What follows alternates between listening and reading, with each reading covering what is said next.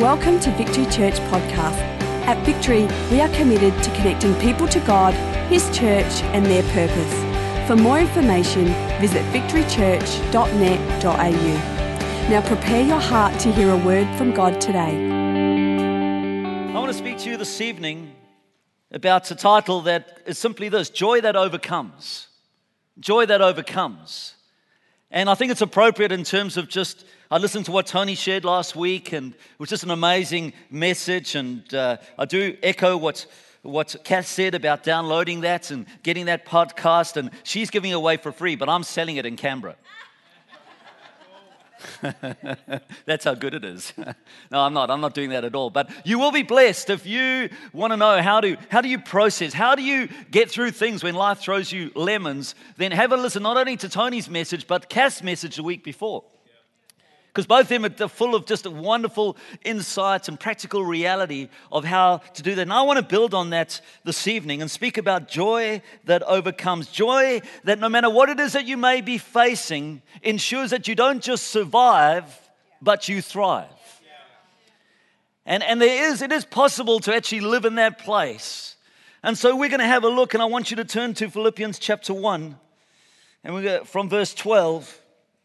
And let me just give you a little bit of background while you're turning there about it's important to have a context, because here Paul's writing this letter to this church in Philippi, which was a Roman colony, and it was a church that he planted along with Silas and Timothy. They planted this church, and there was just some incredible things that actually happened there. Then one occasion they actually met this business owner, this woman called Lydia, and they had such a profound impact on her that she and her whole household got saved and baptized.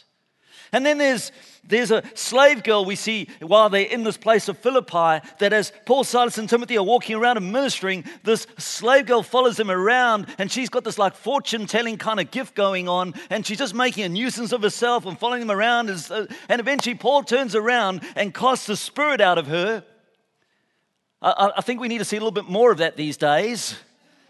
Some people kind of almost like deliverance is like a no-no word in the church these days, and yet there's still spirits around. I don't think we should give the devil as much credit as we do, but I do think there's a reality to these things that we need to Jesus himself said that you need to understand this is a real element, the supernatural element.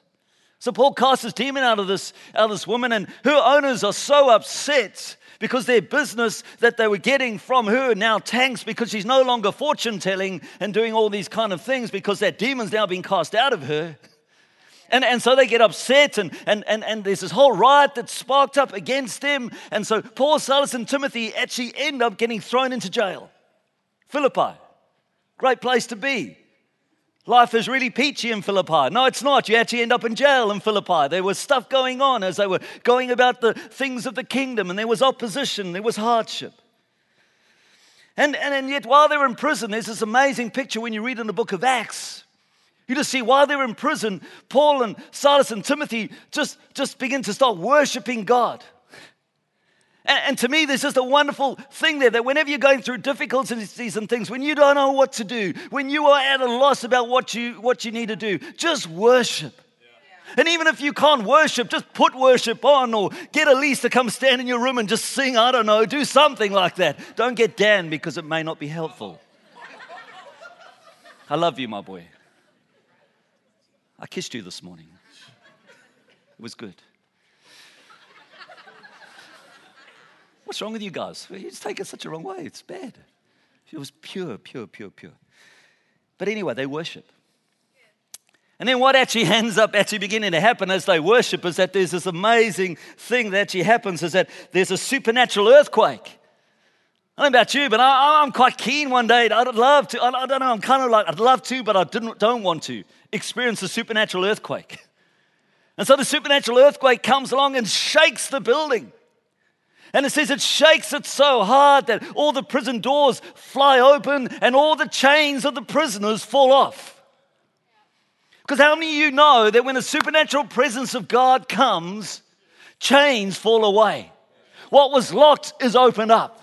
When you invite God into the equation, when you exalt Him, that's when you open yourself to the supernatural, and God does amazing things. So terrified is the jailer Because he sees what's happening. He wakes up and he kind of thinks, oh no, all the prisoners have gone. And he thinks, I'm actually going to take my life now because I'm going to get into trouble and these prisoners have gone. And it says that Paul turns around and shouts out to him, hey, we're still here. I love that thought that they could have run for it. They're free, they could have run, but they chose not to. They chose to stay in that cell, that prison, because there was some unfinished business that needed to happen there. And it says that the jailer, when he saw that they were there, it says that he fell to his knees and he cried out to them and he said to them, what must I do to be saved? What must I do to be saved? Isn't that amazing? That in the midst of this trial, this difficulty, this is all in Philippi, this place where this letter that we're about to read is written, that there's this incredible thing out of this adversity, out of this hardship, there's this incredible God moment that takes place. This jailer, who is at the heart of it all, ends up getting saved. And he and his whole household get saved and baptized. And the next day, Paul, Silas, and Timothy are released and they go back to the house of Lydia, who had got saved earlier, and they encourage the new believers.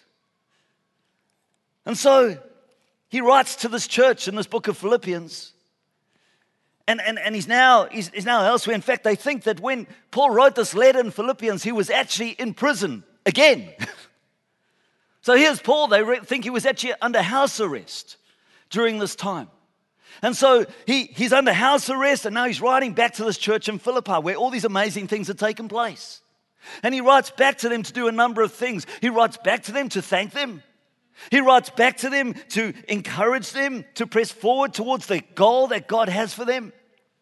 He writes to them to live a life worthy of Him. He writes to them to say, don't be anxious, don't worry about anything. I'm amazed in this day and age how anxiety has become the new thing. There's so many people that are just living with anxiety. And I'm not saying that it's real, but I'm wondering, where have we gone wrong as a society? That there's no longer that resilience that comes from Jesus, that resilience that comes from the cross. Why are we raising a generation who are so stressed out, so anxious about everything, that when as soon as any pressures are applied, they buckle? And our answer is, let's get them medication.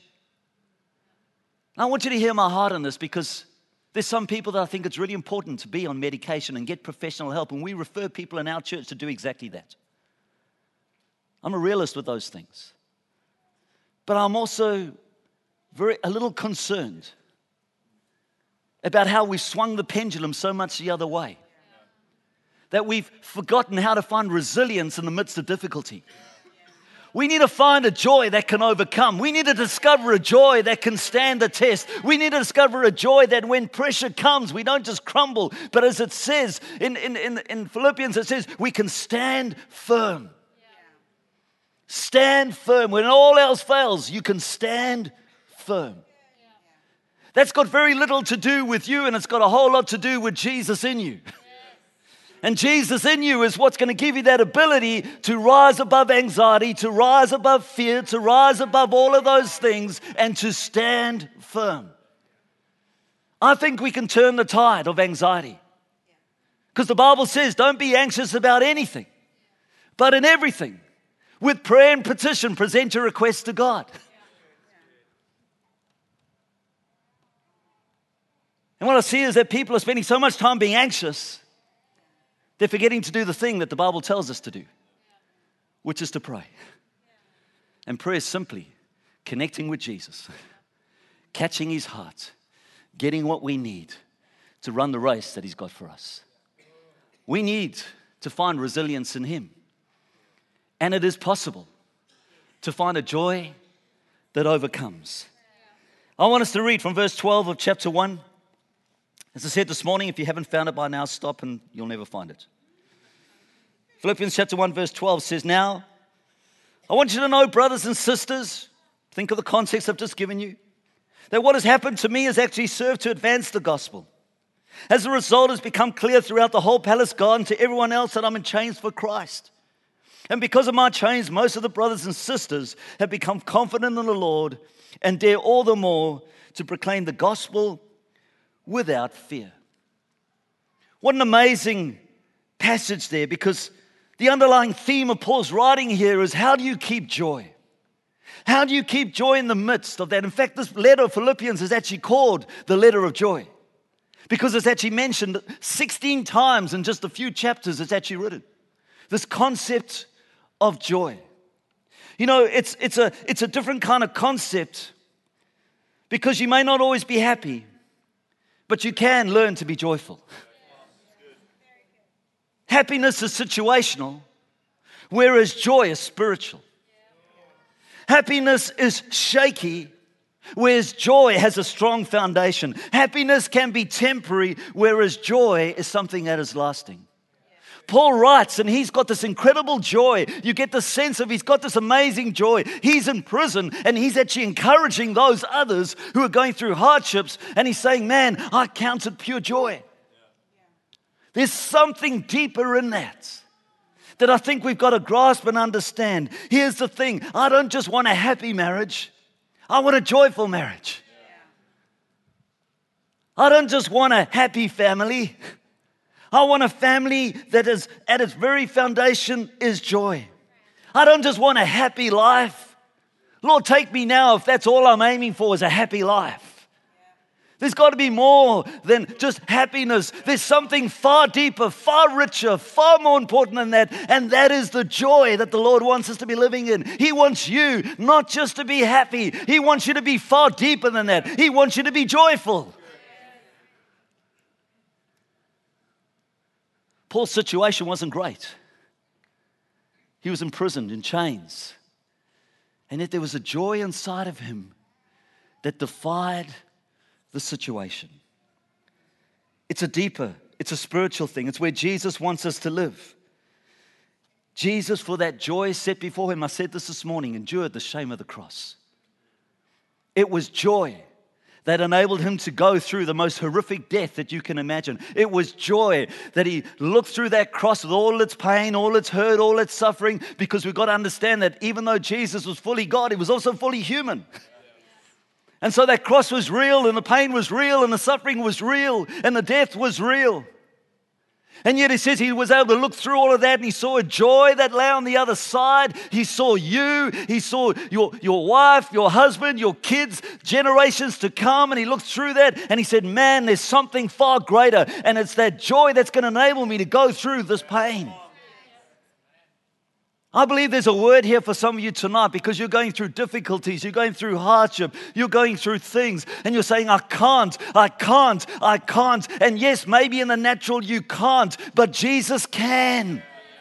And he wants you to find yourself in him and trust him, because he's already done it. He went through it, and he saw joy, and he is joy, and he wants that joy to be residing inside of you too, so that you can have the strength and the power and the endurance to walk it through. Paul is writing this letter and saying, guys, find joy. And what we see is a few things I just want to highlight tonight that are actually the foundation of our joy. And the first thing is this, is that God can use wherever we find ourselves to affect his purposes. God can use wherever we find ourselves to affect his purposes. He says in verse 12, what has happened to me has actually served to advance the gospel. I want you to think about that thought, because there's two important consequences that he puts in there, and he says there's two things that have happened because of my chains and what's happened. He says the gospel has spread, and the second thing he says, others have been encouraged. That's what I love about just watching Tone and Kath as they've journeyed through this time. And I don't want to idolize them in any way, or because that's not who they are, and we're not about that. But the Bible does say, look at the example of your leaders. They're not more special, but they are leaders. They're called to lead. And there's something that they're modeling that's being an example to you, that's enabling you to actually learn how to have courage and find joy in the midst of difficulty. And so I would say to you, watch their life closely. Watch what they do. Not just what they say, but what they do. Because the example is there. Here's the thing, never think that your situation is the winner. Because Jesus can turn anything around for good and to affect His purposes. I hope that theologically you understand that and you believe that. That the situation is never the winner. The situation may be real. The situation may be very current and present in your life, but the situation does not need to be the winner. God can use any situation and turn it around to affect His purposes. You know, there's a young man that got saved in our church in 2014, and he posted something on social media just about a week ago. And he said this, I'm going to read. I wonder if you can just indulge me for a moment as I just read this out to you. He says, on the 31st of October 2014, the day my life did a 360 and completely changed forever, I was sitting in my room completely hopeless and lost. Some of you may feel like that tonight. And I felt like I had nothing, and that led me to a point where I wanted to take my own life. There may be someone here tonight that's you. You may even right now be kind of wrestling with that very thing and thinking, man, the only answer is to end my own life. Let me tell you tonight, that's not the answer. That is not the answer. He said, I was close, so close to doing it, until I heard a voice in my head that said, try Jesus. And I was a bit confused, but completely hopeless. So I got down on my knees and I just started praying. And before I could finish, God gave me a vision of the face of a lady who lived near me, a lady called Sharon, who's actually in our church. And so I walked to her house completely broken and in tears. And I knocked on the door, and straight away she came out and prayed for me, which I'm extremely grateful for. She also told me about her church's youth group, which is our church, that was on that night and encouraged me to go, and so I did. And when I got there, I was welcomed with open arms, but I still felt awful, and I felt like something was missing. And that was until my now pastor's son, Dan McGaw, Dan, who's right here, encouraged me to come back to his house where him and his dad, Pastor Matt, that's me, prayed with me. And I gave my life to Jesus, exclamation mark. The best decision I ever made. I was addicted to drugs, mostly marijuana, and kicked out of my home because of my violent episodes where I'd go off and punch holes in the wall, etc. And in a single moment, in a single decision, all of that changed. I was completely set free and changed in a positive way forever. A few days later, I was back at home, and my home life has never been better. I had a few stuff-ups at first, but now I've been free of weed for over a year. And the best of all, I'm no longer hopeless or suicidal. I'm not saying that my life is now completely perfect or that I'm the perfect Christian, but I am saying that I'm completely transformed and never alone. To anybody reading this or hearing this, Jesus loves you so much and has a plan and a purpose for your life. You don't have to do it by yourself. Don't let your situation be the winner. Your situation, Jesus can turn anything around, just as this young man, and he's pursuing a career, and he's a rap musician, and he's written songs, and the cool thing is, he's been signed by a secular label, but he's writing Christian songs about the transforming work of Jesus. And he's going into nightclubs and these dark places where people are hopeless, and he's singing about Jesus. And now some of his friends are starting to get saved, and his friends are coming to church and they're inquiring, and it's an amazing thing. See, here was this guy, he was desperate. He was thinking it's hopeless. He was thinking the situation is the winner until he found Jesus. And then he found hope, and he found joy that helps him to overcome. He's still on a journey. He'll be the first one to admit that. But don't let the situation be the winner. You know, these chains that Paul was in and that he was referring to in this text, they were designed to slow down the gospel. But actually they had the opposite effect. The very things that were trying to slow down the gospel actually ended up accelerating the gospel. Because it says actually through him all of these people began to hear the good news. Jesus wants to use your life and what you're going through to reach others for Jesus. You're not a victim. You're an overcomer through Christ Jesus. I love the thought about Joseph, who at the end of his days, after his brothers had been through the whole story with his brothers, and his brothers had tried to sell him into slavery and all this kind of thing, and he stands at the back end of this, or the back end of the account at the end of Genesis, and he says this to his brothers. He says, what you intended for evil, God turned around for good. See, that's the God that we serve.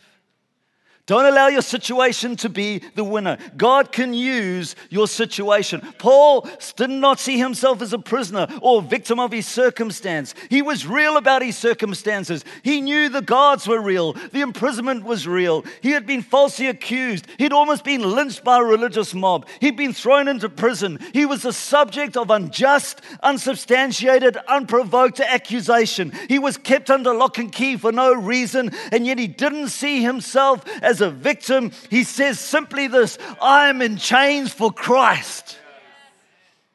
There's something deeper in that says joy enables you to rise above your situation and your circumstance, and God can use your situation. Jesus was alive in him. Jesus was the reason for his hope. Jesus was the foundation of his joy. Jesus was the reason for his faith and his passion. Wherever you find yourself this evening, whatever's going on in your world, be encouraged, because that same Jesus lives in you. Lives in you. Here's the thing though, Paul had to do something with that truth. Paul also had to do something with it, because it's all very well that that's the truth, and you could be sitting here and saying, yeah, that's true, but what are you going to do with it? Because you have to activate that. You have to do something with that. And here's the thing, Paul didn't live like a chained man. He lived like a free man, even in his chains. Whatever your situation is, are you living chained, or are you living free despite your chains? I believe God's speaking to someone here tonight. He's speaking to you. And you've got to, it's almost like there's a transaction that's going on in your thinking, because you've been seeing yourself as chained. And right now, even as I'm talking, God's saying, you're not chained, you're actually free. And I want you to be free in your mind, and I want you to be free in your spirit. I want you to discover true joy in the midst of your situation.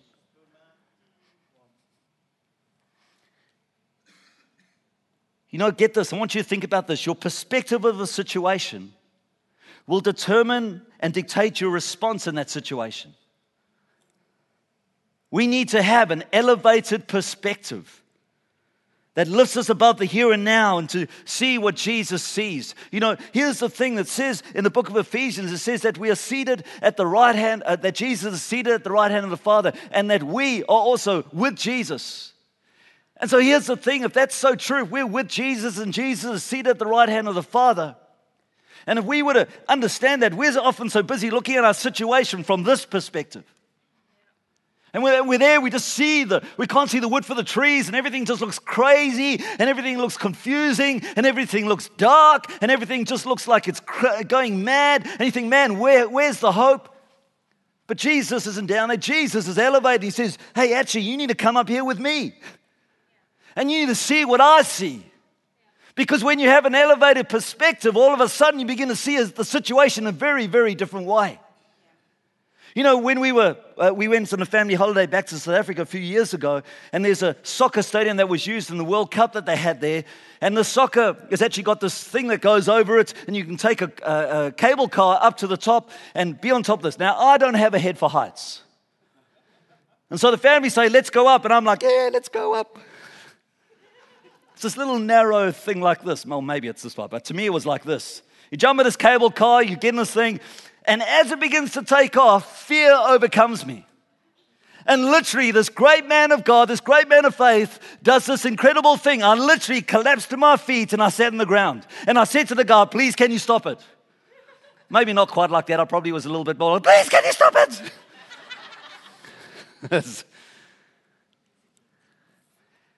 And the guy said to me in a good African voice, he says, "Sir," he says, "this thing cannot stop until it gets to the top." I'm like, oh, that's not good. But here's the thing. I was fearful. I was going, and so I'm stuck. I get to the top, and I get out, and all of a sudden I've got an elevated perspective. And I'm looking out over the city, and all of a sudden my fear has gone. What was kind of in the bottom, I was scared of, I was fearful of when I was down the bottom. All of a sudden now with this elevated perspective, I'm standing up there and I'm going, whoa, look at this. Hey, babes, come and look over here. Isn't that amazing? Look at this vista. Look at this. Oh, I can see where I grew up. I can see the house. I can see this. I can see that. No fear.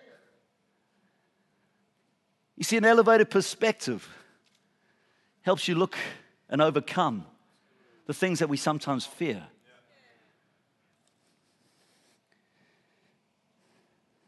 The second thing that we see is that the gospel in verse 15 will advance no matter what. Paul says it's true that some preach Christ out of envy and rivalry, but others do out of goodwill. The latter do so out of love, knowing I'm put here for the defense of the gospel. The former preach Christ out of selfish ambition, supposing they can stir up trouble for me while I'm in chains. But what does it matter? I love this. The important thing is that in every way, whether from false motives or true, that Christ is preached, and because of this I rejoice. That scripture's always mystified and intrigued me. I'm thinking, what are you saying, Paul? And I love that he just has this different perspective. And you can see that the source of his joy in the midst of his difficult circumstance. Because there were some believers that loved him and supported him, and there's others that were actively working against him. And yet somehow he had something that was far deeper. And he said, man, you know what? The main thing isn't who's for me and who's against me. The main thing is that the gospel is being preached. And people are being saved. And that's the main thing. You see, Paul wasn't just Mr. Positive Energy.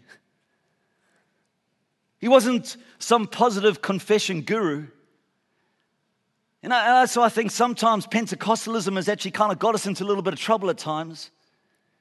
It's kind of just proclaim it. And I get all of that, but sometimes it's kind of, I think, put us in a place where it's not just all about positive confession.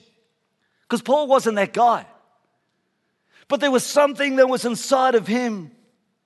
Because he didn't have his head so high in the clouds that he wasn't any earthly good.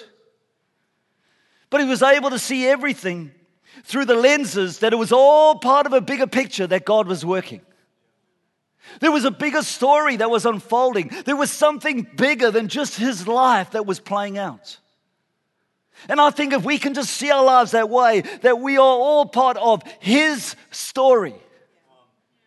We're all part of the unfolding story of God's plan to see the nations won for Christ, to see the gospel come to all men and women. We're all part of his story. And when we understand that, we understand there's a bigger picture. Listen to this. Here's the thing, we often get the so wrong. And we make the wrong things the main thing. And I've always said this. I said when the second things become the main thing, that's when the main thing becomes the lost thing. When second things become the main thing, that's when the main thing becomes the lost thing. We've got to make sure the main thing stays the main thing. And Paul says, you know what? I don't care what people are preaching about. The main thing is that the gospel is being preached. That's the bigger story. The bigger story is my kingdom is advancing. What happened at the cross of Calvary and the subsequent resurrection of Jesus was just an incredible victory. What the devil thought was going to be a defeat, Jesus turns around into a victory. And the reason why Paul had such incredible joy, because he knew that he was on the winning team. He knew that ultimately we win. We win. Situation doesn't win, we win. Thirdly, and I'm going to finish with this, is that we have a deliverer. and his name is Jesus. Verse 18, Philippians chapter 1 says, you and I will continue to rejoice, for I know that through your prayers and God's provision of the Spirit of Jesus Christ, that what has happened to me will turn out for my deliverance. I eagerly expect and hope that I will in no way be ashamed, but will have sufficient courage, so that now as always, Christ will be exalted in my body, whether by life or by death. For to me to live is Christ, and to die is gain. Paul is so confident of God's hand at work in his life and his situation that he's absolutely confident that God will deliver him. I'm sure he wasn't quite sure how that was always going to work out. He wasn't sure of the ability. And I know that he wasn't just talking about delivering him from prison, because the word that's actually used there is a word that literally means salvation, soterio, salvation. It's talking about something more than just physical freedom. He's talking about a deliverance that is far deeper. He's talking about something that is born in his spirit.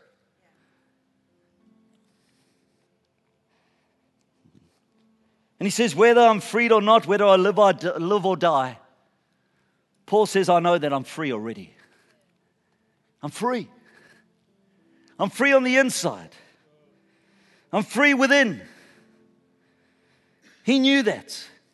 Romans 8 verse 37 says this. He says, now in all these things we are more than conquerors through him who has loved us. For I am convinced that neither death, nor life, nor angels, nor demons, nor the present or the future, nor any powers, nor height, nor depth, or anything else in all of creation will be able to separate us from the love of God that is in Christ Jesus our Lord. Here's the thing, death can only be gain if Jesus is our Savior. Without Jesus, it's loss. With Jesus, it's gain.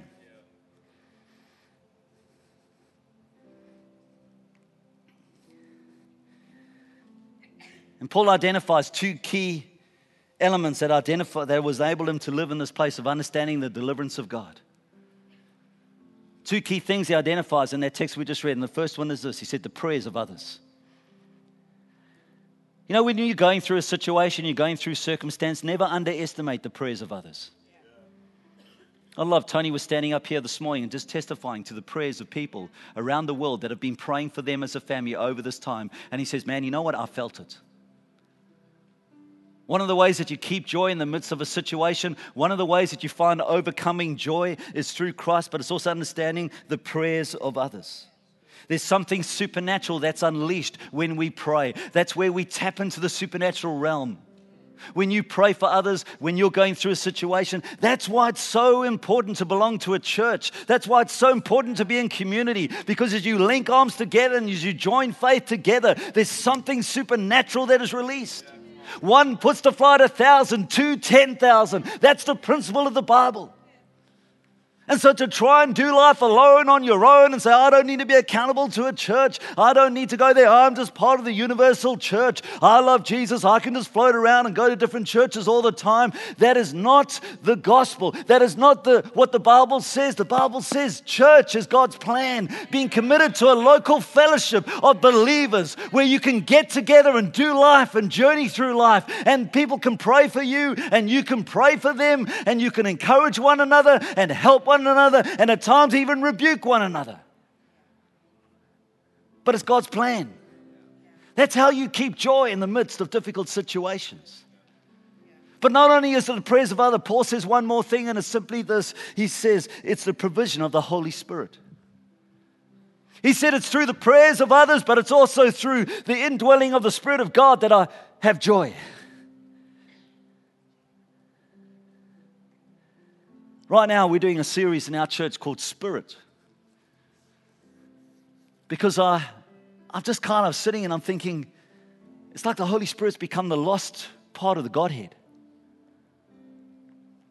And Christians are trying to live without the indwelling presence of the Holy Spirit. And I'm thinking, why? Because the Bible tells me it's the Spirit of God that makes Jesus real to me. It's the Holy Spirit that witnesses with my spirit that I am His Son.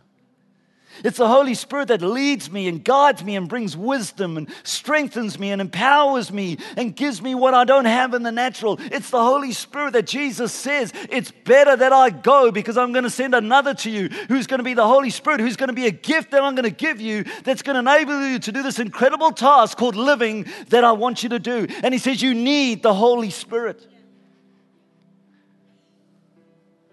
How do you keep joy in the midst of difficulty? When you get to the end of yourself, you realize, I need help.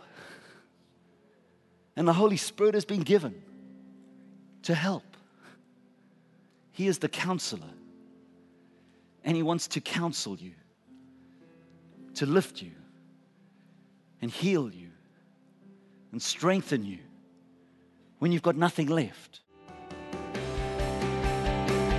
Thank you for taking the time to listen. If you have any questions, please email us at admin@victorychurch.net.au.